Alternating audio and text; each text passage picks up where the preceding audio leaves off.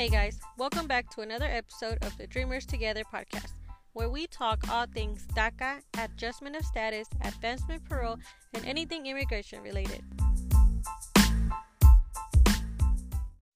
Welcome back to another episode of the Dreamers Together podcast. Now today I want to go over RFEs with you guys, also known as request for evidence or solicitud de pruebas. Now I know applying for advanced parole is stressful enough on its own without having to add the chance of getting hit with an RFE. So what I wanted to do in today's episode was go over a few examples of people who got RFEs and what they submitted in order to get their approval. So I went on our Facebook group and I asked you guys, have you applied for AP and did you get hit with an RFE? And if yes, what did you have to submit in order for it to get approved? So I have a few examples, and it looks like a lot of them are people who needed to submit extra evidence of being related to the person they're trying to go see. So for example, this person wanted to go visit their sick grandmother.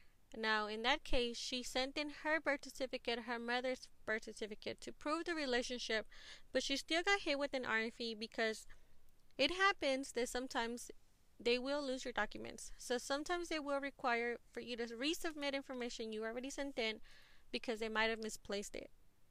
Now before I forget, do not send any of your original documents when you're submitting your AP, you guys, because you will not get those back. Always make sure you send in copies. So depending on the person you're going to go see, make sure you submit the correct information to prove that you guys are related.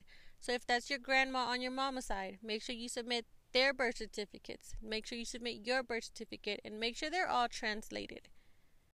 Also, don't forget to add the dates that you want to go, as well as if you want multiple entries or not. So I have another example where the husband applied to go see his grandma and to visit a grave.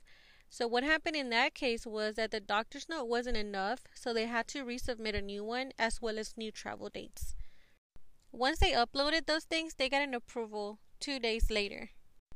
Having more than one reason can be a good thing when applying for advanced parole. Just make sure you don't add too many, because then that gets a little bit confusing, and that's a whole bunch of paperwork that you're having to submit on your end. So we had a person who applied to go see their dad and to go see their grandpa's grave, who passed away in 2014. So they got hit with an RFE, and she responded with a doctor's letter with her dad's health conditions. He had diabetes and high blood pressure, and that was enough for her to get her advanced parole document approved.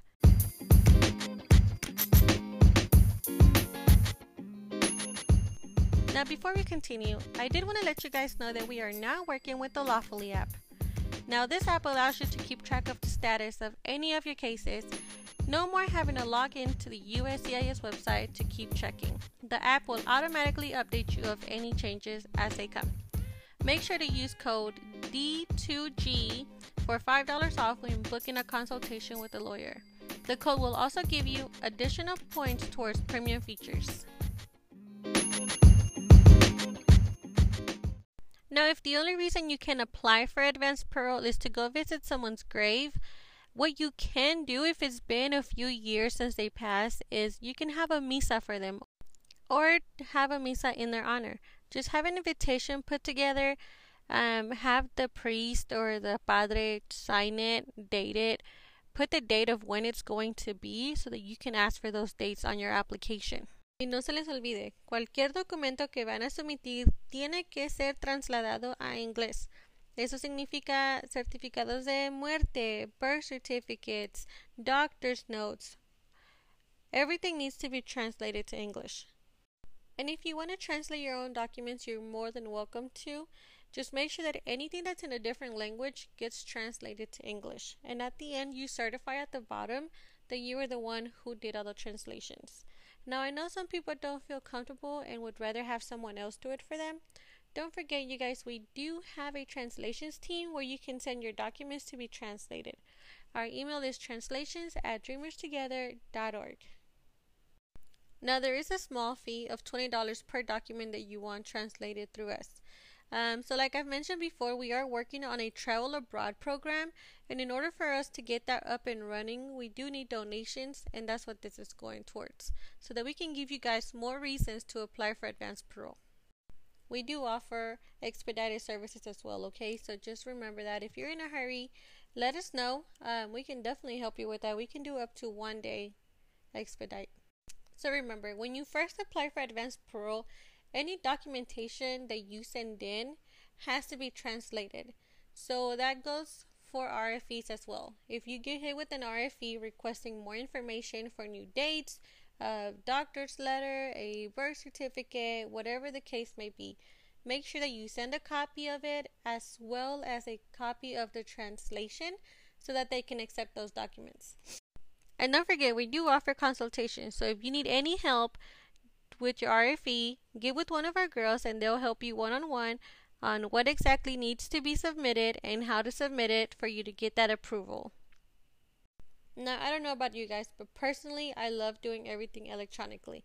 So if I'm able to go into a website and upload everything I need to upload, that's absolutely perfect for me. So with your RFEs, yes, once you have all the documents that you need to send them, access your USCIS account and go to the I-131 application, and the option to upload documents should be there for you. Just go ahead and upload everything and submit. Honestly, guys, RFE sounds scary and it sounds like it would just be a lot, but it's really not. From everything that I'm seeing, it's just a matter of getting all of your documentation correct and in order. And it's not like you have to wait all over again for them to review everything and then let you know if you're going to get approved or not, because some people, as soon as 2 days, 5 days, 3 days, heard from them, letting them know that they were approved, that they were going to get their advanced parole documents. And also, if you go on our Facebook group, click on the little search bar and type in RFE. A bunch of examples are going to come up of people who've had RFEs, and then you'll also be able to see some cover letter examples that you can use when it comes to submitting your information. Now, RFEs don't have to be notarized, but it doesn't hurt. Also, if you're in places like New York, Texas, New Jersey, I would say go ahead and get it done because I know they're a lot stricter over there. So all in all, at the end of the day, if you do get hit with an RFE, do not freak out, you guys. Take a deep breath or two. Read the letter that they send you. It'll show you what you need to submit. Make sure you get all your paperwork together. And then go to the myuscis.gov website and upload all your documents. If you need any help, don't forget that we have our Facebook group, we have Clubhouse, we have TikToks, lives, everything. Plenty of places where you can go and ask for any help that you may need. And after you submit everything and you get that approval, make sure you share it on the Facebook group so that we can all celebrate with you. That's all I have for you guys today. So thank you so much for hanging out with me and listening to me go on and on about RFEs. And before I go, I do want to remind you that we are still having that giveaway on Twitter. So go to Twitter, follow us, and then comment, when was the last time you went to your home country? Make sure you share the post, and then we're going to pick someone on the 19th to win $575 to cover the cost of their AP application. And don't forget to download the Lawfully app to keep track of any other cases you've recently submitted. And use code D2G for $5 off any consultation with a lawyer.